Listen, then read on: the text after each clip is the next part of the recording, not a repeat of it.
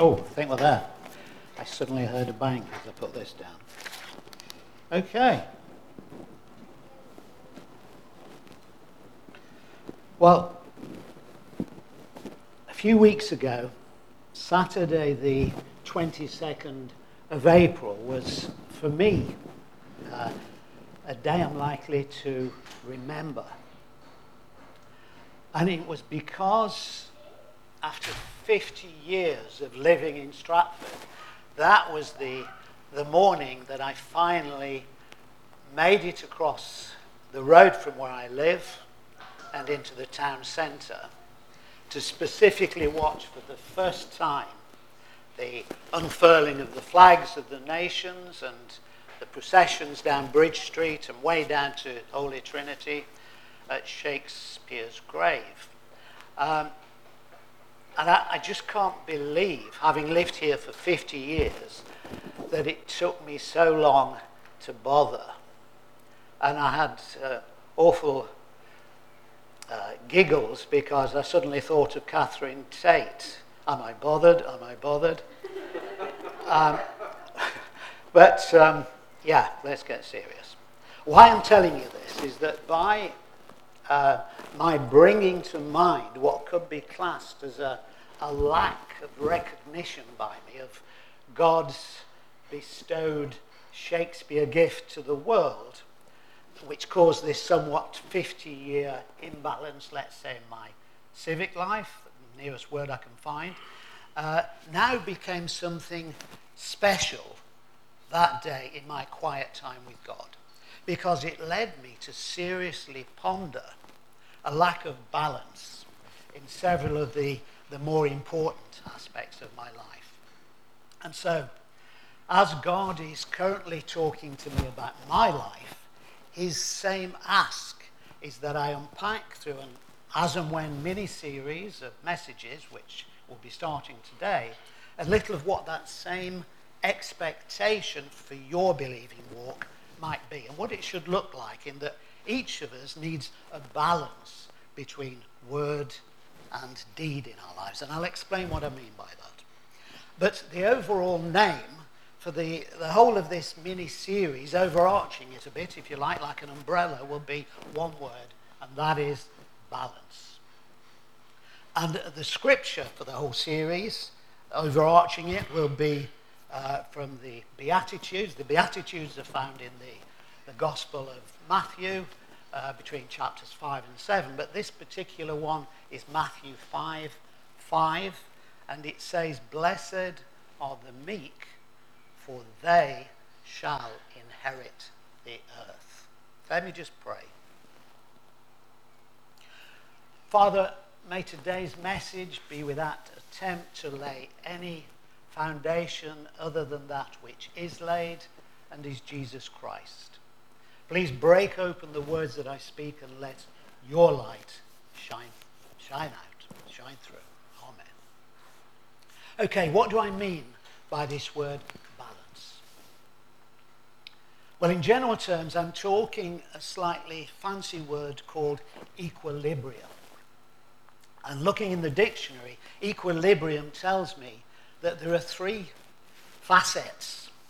First, it says that equilibrium is a state of physical balance. We all need physical balance to do things.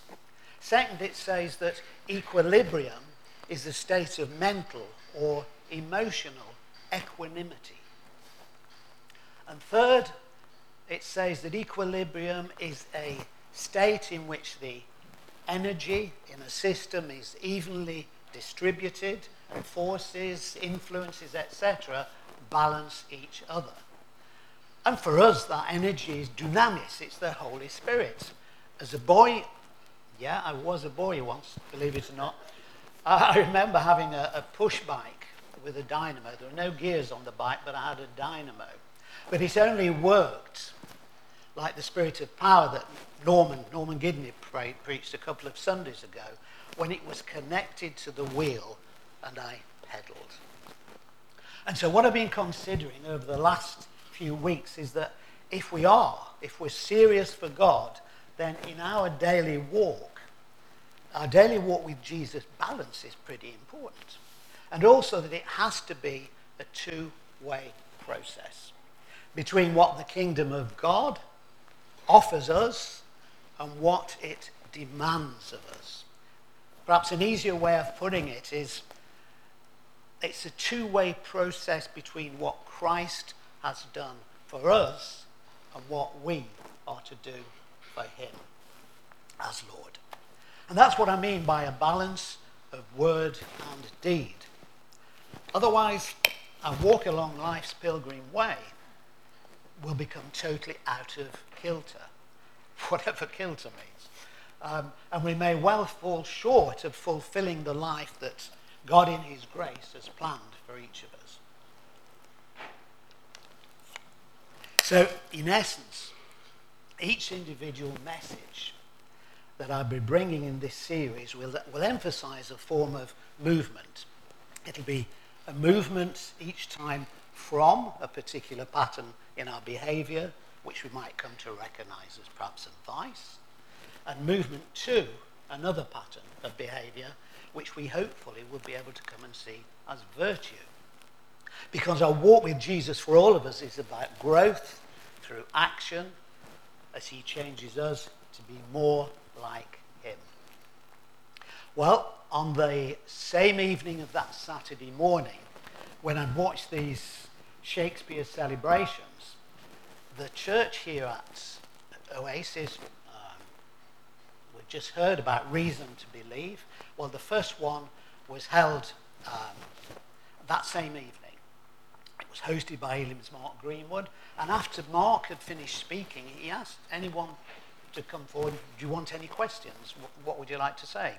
And there was one young man, Sibon's son, Joseph Dyer, who was brave enough to ask an extremely interesting question. And I was at the back, I couldn't totally hear, but I think it went something like this. Joseph said, he asked, why does a God of love allow bad things to happen? Or suffering to happen? And to be fair, Mark Greenwood, we know only briefly answered that question because it's something he's going to bring, I think, in the third session, more fully in the series. But today I've got to focus my message on this same question of Joseph's. Because before I can even begin to talk about any change in balance through movement and growth in our lives, I need first to put the spotlight, as it were, on God, who already has perfect balance, and who expressed it through the only human being ever to lead a perfectly balanced life. His one and only, if you like, natural son, the Son of God who became the Son of Man. So the title of this first message under the umbrella of the whole series called Balance today is The Woes and Blessings of God's Perfect Balance. The woes and blessings of God's perfect balance. Here's the problem. The world out there thinks that God is here to keep us safe, to keep us happy, to keep us healthy, to keep us prosperous, etc., etc. In other words, they believe he's here to serve our needs. But that isn't true. We are here, as you know, to serve him. I'm finding, I came to Christianity fairly late, I was 52. But I'm finding that there seems to be more and more a focus totally on a God of just love, love, and only love.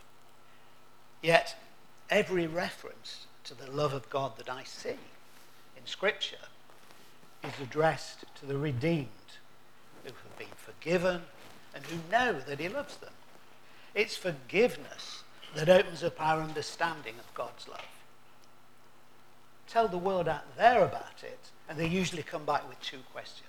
First, how can a God of love allow all the suffering that goes on in this world? And that was Joseph's question, pretty well in a nutshell, as Lorraine would say.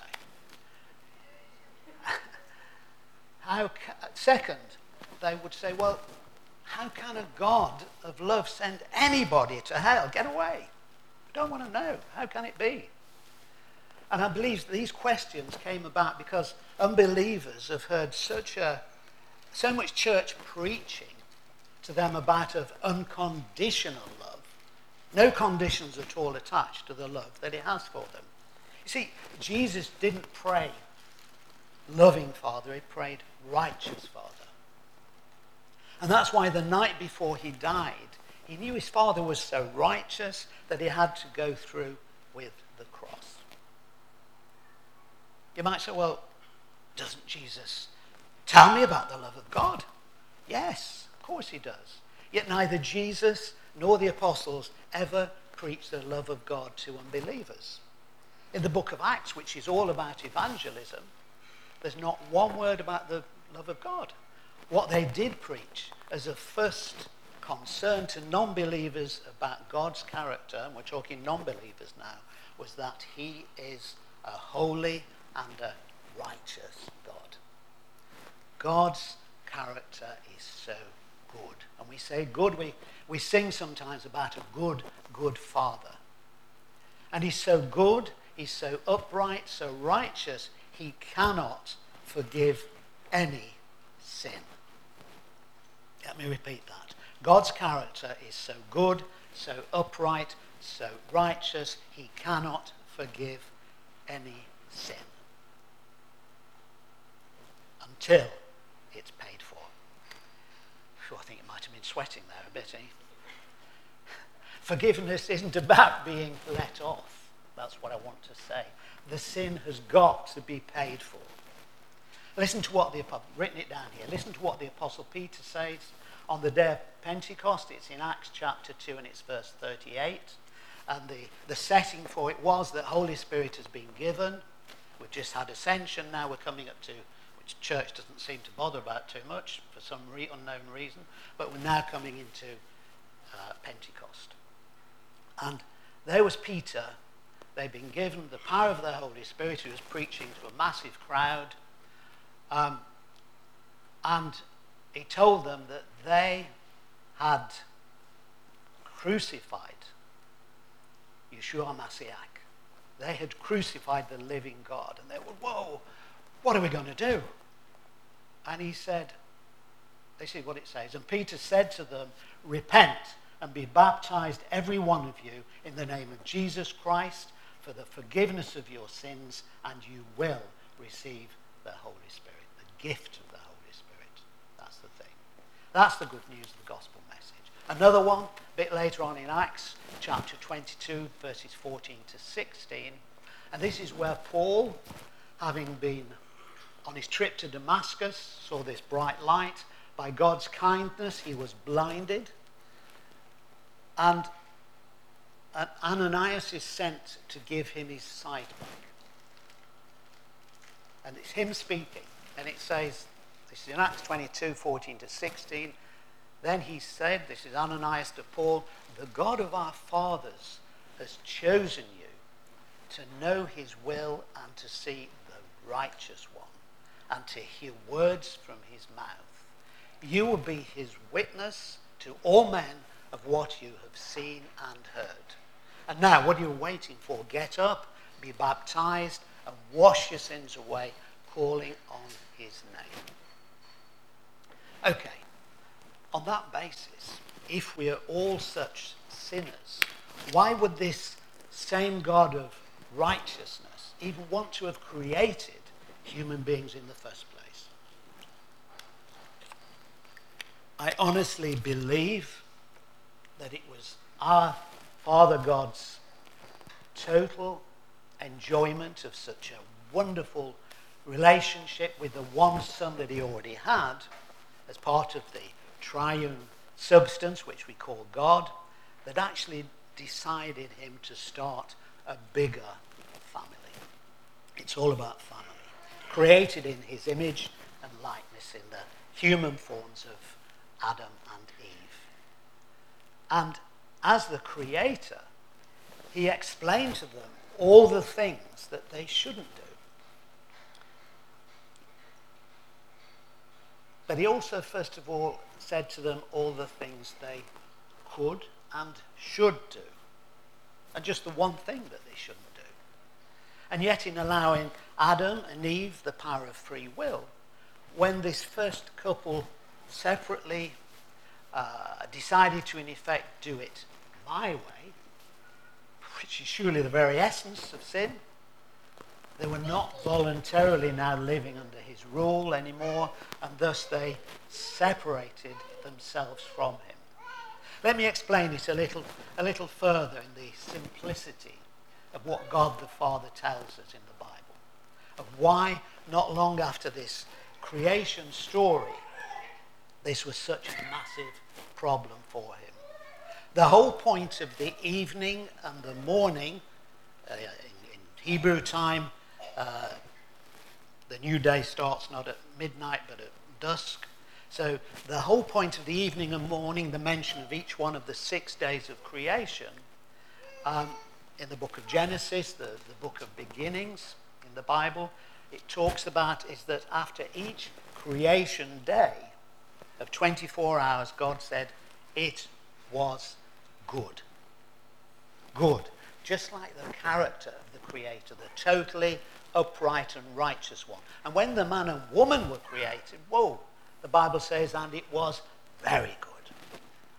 Also that God would have a righteous universe with righteous people in it because he is righteous.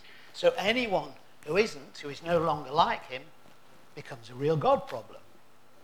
Does it start to make sense? Is that, yeah? But our manual, this Bible, the one that it's wise for us to take as the authority and the scripture and the structure, and the total logic for our life, illogical as it seems, it's truth.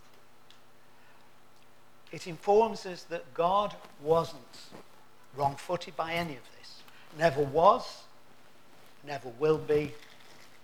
And our problem, I believe, we resentful, if you like, ingrates with messed up lives, is daring to believe what he tells us. It's quite startling words. 1 Corinthians 2:7 says, his secret purpose, this is the Apostle Paul speaking, from the very beginning is to bring us to our full glory. And the second letter of Peter, chapter 3, verse 13, confirms it with a promise that this planned perfect universe under a totally righteous God is future guaranteed. It says, based on his promise, we wait for the new heavens and a new earth where righteousness will dwell. Okay, let's go on to God's solution now to the rift of separation between us and him, caused by we humans and known as the fall of man, or original sin because of the sin of Adam and Eve. This is a solution to the problem that he had before it even happened, before even the very foundation of the world. Listen to this again from the Apostle Peter. 1 Peter 1:20 says, God chose him, that's Jesus, as your ransom before the world began. But now in these last days, he's been revealed for your sake. So, God allowed Satan to rule, and let's remember, Satan is just a creature like us. He's a created being.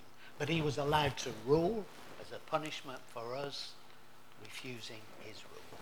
But the good news for everyone out there is that our righteous God, through the Son of Man, in the greatest ever act of a desolate, cruciform, agape love, provided the one and the only, no other way, one and the only way out, for all who, through repentance, through returning to him, and belief, will receive it. As a righteous God who so had to forsake Jesus on the cross, as he took the sins of the whole world, in what other way could he offer love to sinners out there, including those who don't want to take God's already paid for way out? This is why bad things happen in the world.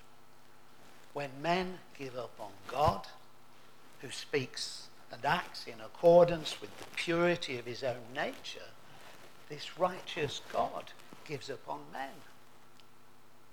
And he starts to withdraw his restraining hand. So we get more violence, more murder, more sexual deviance, and anything goes type stuff becomes the norm as an ever more secular society turns away from God. And of course the reverse is true. So we have a God whose character is righteous. But what about bad things that happen to us, we who believe? Because we know that when we were born again and we repented and believed, we were forgiven and we were clothed in his robes of righteousness, which are not our own. Well, in the last book of the Bible, called Revelation, or more accurately, the revelation of Jesus Christ, in chapter 3 and verse 19, Jesus told the church in Laodicea, and so actually he's talking to us, the church here, at the same time, and he says this, he says, "As many as I love, I rebuke and chasten. Therefore, be zealous," perhaps enthusiastic, "and repent." Please don't mistake the word chasten in the scripture as being the same as punish. It's not. Punishment flows from God's wrath and is for unbelievers who reject the only sin bearer who can save them. Hello, Nehemiah. Who can save them from the wrath of God. Chastisement, or chastisement, whichever way you want to say it, flows from God's love for us and refines us to become more like him. And where Jesus here also tells the church to repent, you're perhaps thinking, well, I repented when I believed. Sure, you did. Your eyes were opened when you heard the good news message, and you turned yourself from darkness to believing the light, which means you were converted. And then you repented and believed and were then born again because you received a gift of the forgiveness of your sins from God on the authority of Jesus Christ. In other words, Jesus took you and loved you in exactly the same state that you were found in. But then immediately follows God's second work of grace. It's called sanctification. It sounds complicated. What it really means is the deliberate giving up to Jesus Christ, of your right to yourself. Whereupon Jesus will love you sufficiently, more than enough to see you through into that perfect state of righteousness that he has planned for you on the new earth where God will be all in all. If you get a minute this week, I'd love you to just have a look or re-look at the book of Jonah. It's only 2 pages long, so it'll take you perhaps 10 minutes. And the whole point of the book of Jonah's life story, if you like the strapline, is in just 5 words, is that Jonah, and for us also throughout our life story, need continually, as we receive God's nudge, his nudge, to see God's viewpoint and turn. It's a continual action as we go along the way. And that's going to be the point of this mini-series as well. That's how he works in us and how he works through us. And at times, in the light of the scripture I've just read out, it can be painful. Because just as Jesus, coming as a man, totally emptied himself of his own will for the will of the Father, something the high-ups call kenosis, in order to do, he just wanted to do the will of the Father, and he was totally emptied of himself. So these God nudges are designed to do the same in us, to prepare us for our part in that totally righteous universe that he's promised to us. Last time I spoke about a French philosopher, a woman called Simone Weil, And I just noticed another quote of hers. She lived in around about the 1920s. And she says, every sin is an attempt to fly from emptiness. Because if we're emptied out to serve him, oh, it's the difficult thing, isn't it? I don't like to face up to it sometime, but fortunately it's going to be God orchestrating the changes in me, and my responsibility, our responsibility, is to stay close to him. One thing personally I am finding is the normality in Christians of this adversity stroke affliction which God uses to affect the changes in each of our lives as believers. And it confirms the truth. I heard John the other week talk about a pastor in America called Tim Keller. And I read a quote of his which says, the joy of the Lord happens inside the sorrow. And I can testify to the truth of that. Merciful, I can also tell you that Satan is totally under God's control. If we don't believe that, we'll think we need to have a look at Job again, the book of Job. And we therefore have a New Testament promise to believers that no temptation will ever be too big for us to say no. Listen to it. It's in 1 Corinthians 10:13, and it says, no temptation, this is Paul speaking, no temptation has overtaken you that is not common to man.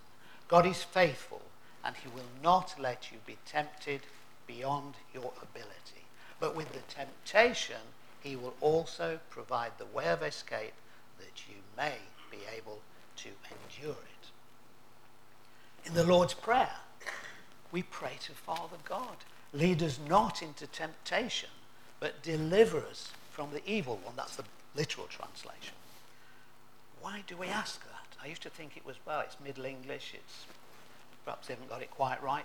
No, because although God doesn't tempt us, we're told God doesn't tempt us, but he can lead us into temptation by exposing us to it. Okay, we look first at how people already suffering in a fallen world, still refusing God's one and only offer of a way out, preferring to do it their own way, are open to bring further suffering onto themselves. And the Apostle Paul, in Romans, first and second books of chapters of Romans, says even those who haven't heard the gospel, God will still judge according to the light that they do have. Unto failure with no excuse in 2 points. First, that they fail to recognize his attributes in nature all around them. And second, they disobey the conscience that he has placed within us.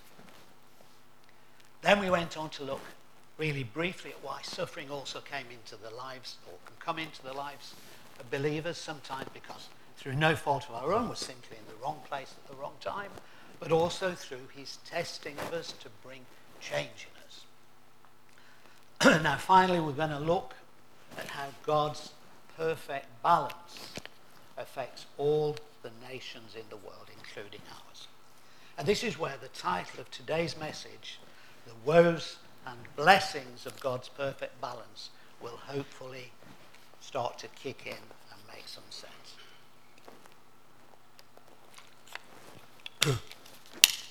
Our God is the same God as the God of Israel. The Bible tells us. That's because the God of Abraham, the God of Isaac and Israel, is the God of all nations. Therefore, as the God of all nations, we can expect God to deal with other nations in the same way that he deals with Israel. We're told in the book of Romans, chapter 2, verse 11, that he has no favorites. We're told in the book of Hebrews 13:8 that Jesus Christ is the same yesterday and today and forever. He doesn't change, in other words. The Bible that Jesus read and quoted is what we call the Old Testament. So we might just get a terribly skew-whiff, if you like, view of God if we only believe in the God of the New Testament. What links the Old Testament and the New Testament is that God is the same of both the one and the other. He's not a harsh one in the Old Testament and a loving, tender and kind one in the New Testament. He's the same God of both Testaments. To find out about Jesus, most of us read the New Testament. But to find out about God, we need to read the Old Testament too. Let's take the New Testament first briefly. First, I won't be long now, I'm finished. Most of us know, especially in the Beatitudes, Jesus said, blessed are, blessed are, blessed are. Blessed are the meek, blessed are the poor, blessed are those who mourn, they will be comforted, etc. But he also said in the same way, woe to the rich. He also denounced and sent woes or curses where he cursed the town of Chorazin, of Bethsaida and Capernaum, where he performed, yet the inhabitants, if you want to look it up at home, look on your computer and you'll see that Capernaum is in ruins. Where Chorazin was, there were just a few stones left. And Bethsaida has disappeared.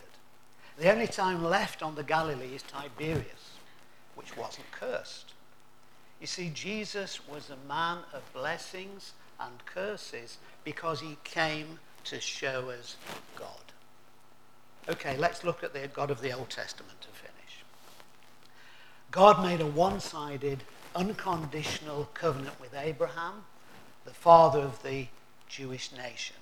And he continued it, he renewed it through the line with Abraham's son Isaac and his grandson Jacob, who became Israel. And he told Abraham in Genesis 12 verse 3, I will bless those who bless you, and him who dishonors you, and in you all the families of the earth shall be blessed. And that blessing through the ages has continued to preserve this chosen people throughout history. Every other nation, and I'm told there are at least perhaps up to a couple of dozen, which lost their own lands through warfare or whatever, defeat in battle and the like, they were assimilated into other countries. And so they ceased to exist within 3 generations. The Jews lost their state, their land, even their language at one time. Yet they're still here thousands of years later. Now with their state back, but also their nation. They're still alive in every country of the world. The very existence of God himself, surely, but it's also the validity of God's covenant promise to Abraham to forever preserve this people. However, God also said to the children of Israel, promised land, and into the mountain areas where he took them, that he was bringing the Philistines from the land of Crete into the areas of the plains.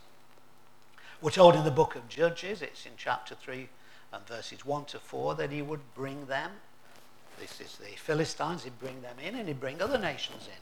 The Canaanites, the Hittites, Amorites, Perizzites, Hivites, all the other parasites, whichever. He'd bring them in. And why did he bring them in? Toughen up the Jews, to fight. And he said if they forsook him, God would use these same people to bring the Jews he had this covenant with him running back to him. Let me paint the picture for you. At Mount Sinai, they entered into a marriage covenant with God. God said, I will. And then he said, and will you now promise to keep the promises you made with me through Moses?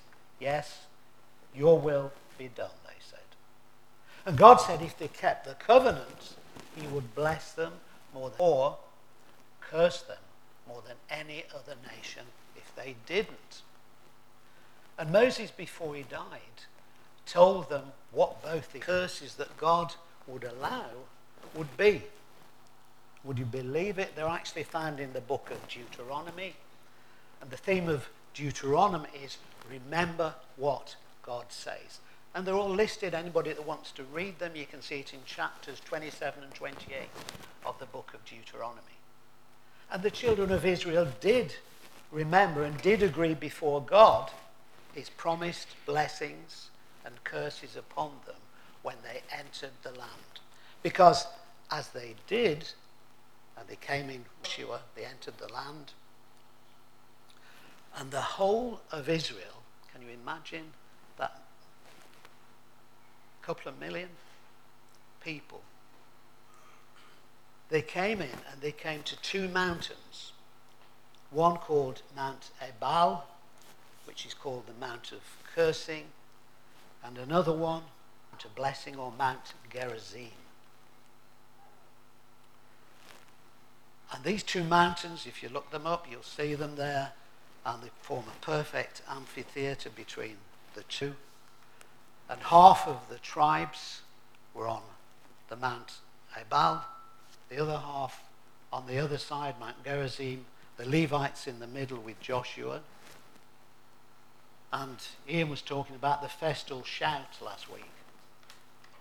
Can you just imagine it? They shouted out between them to each other, from one side the covenant blessings and from the other side the curses for disobedience.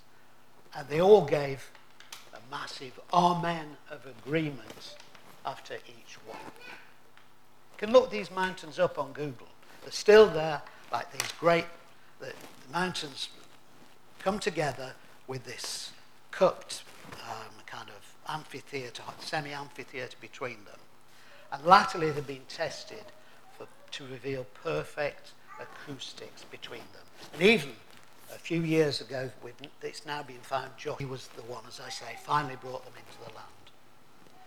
The biblical town in the valley between these mountains was called Shechem. Abraham received the covenant there. Joshua received the covenant. It's now known as Nablus. So what's the point of all this that I'm saying to you? It's something I don't really like to tell in much of today's thinking. And that is that God himself is responsible for the suffering of his chosen people. But that's what the Bible says. That God himself curses and blesses them. They submitted to be a model to the world in the land at the very crossroads of the whole world when they said, we will to God. Even today there are secular states, although they were made for a theocracy. The religious Jews are still following traditional rabbinic interpretations rather than scriptural.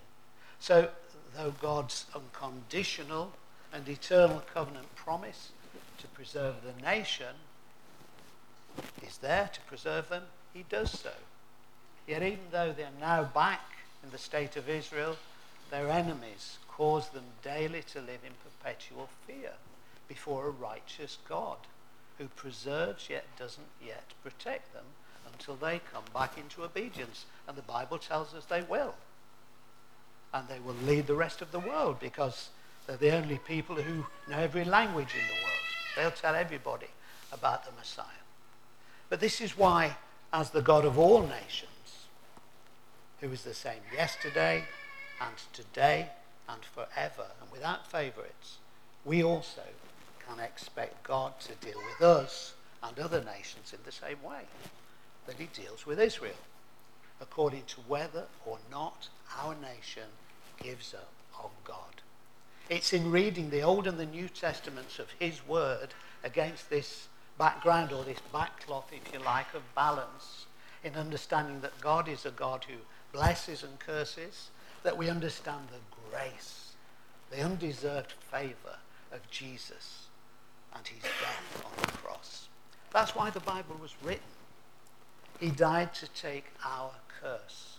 Paul's letter to the Galatians 3:13 says, Christ redeemed us from the curse of the law by becoming a curse for us.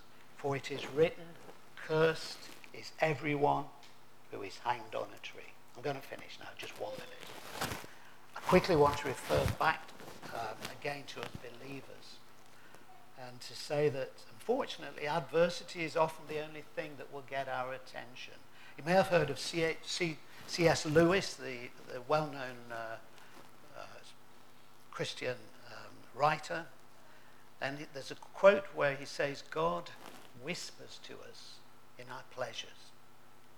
If you like the sound of silence, he whispers to us in our pleasures, speaks to us in our conscience, but shouts in adversity. If God doesn't get our attention through his blessings or by stinging us in our conscience, then he will certainly put us flat on our backs in adversity so that we can get the message. Is that not the curse that brings the blessing? God in his faithfulness, God in his kindness, and even though it hurts, this is our God in his love, a love that is always in our best interest. The Apostle Paul's letter of encouragement to the early Christian Hebrews, there were no Gentiles, there were just the Hebrews initially. They were suffering terribly for their newfound faith. They couldn't get jobs, the family had shunned them, they were tortured. And he wrote the letter of Hebrews to them. And it says in chapter 8 and verse 9 that even the man Jesus had to learn obedience through suffering. He says, although he was a son, he learned obedience through what he suffered. And being made perfect, he became the source of eternal salvation to all who will obey him. As we travel along life's pilgrim way, our God, in his kindness, is returning us into his image and his likeness. Blessed are the meek. That's the submitted, the surrendered, for they, dare I say, we shall inherit the earth. My very last word. This elderly guy sat in front of you who gave out this message has given it in a spirit of love. If anything said in it for you, whether it spoke to you or not, or adversely affected you, either way, don't assess it through the person giving the message. Always take everything to Jesus. He knows. He knows. It's all about Jesus. Ask him. Okay, thank you for listening.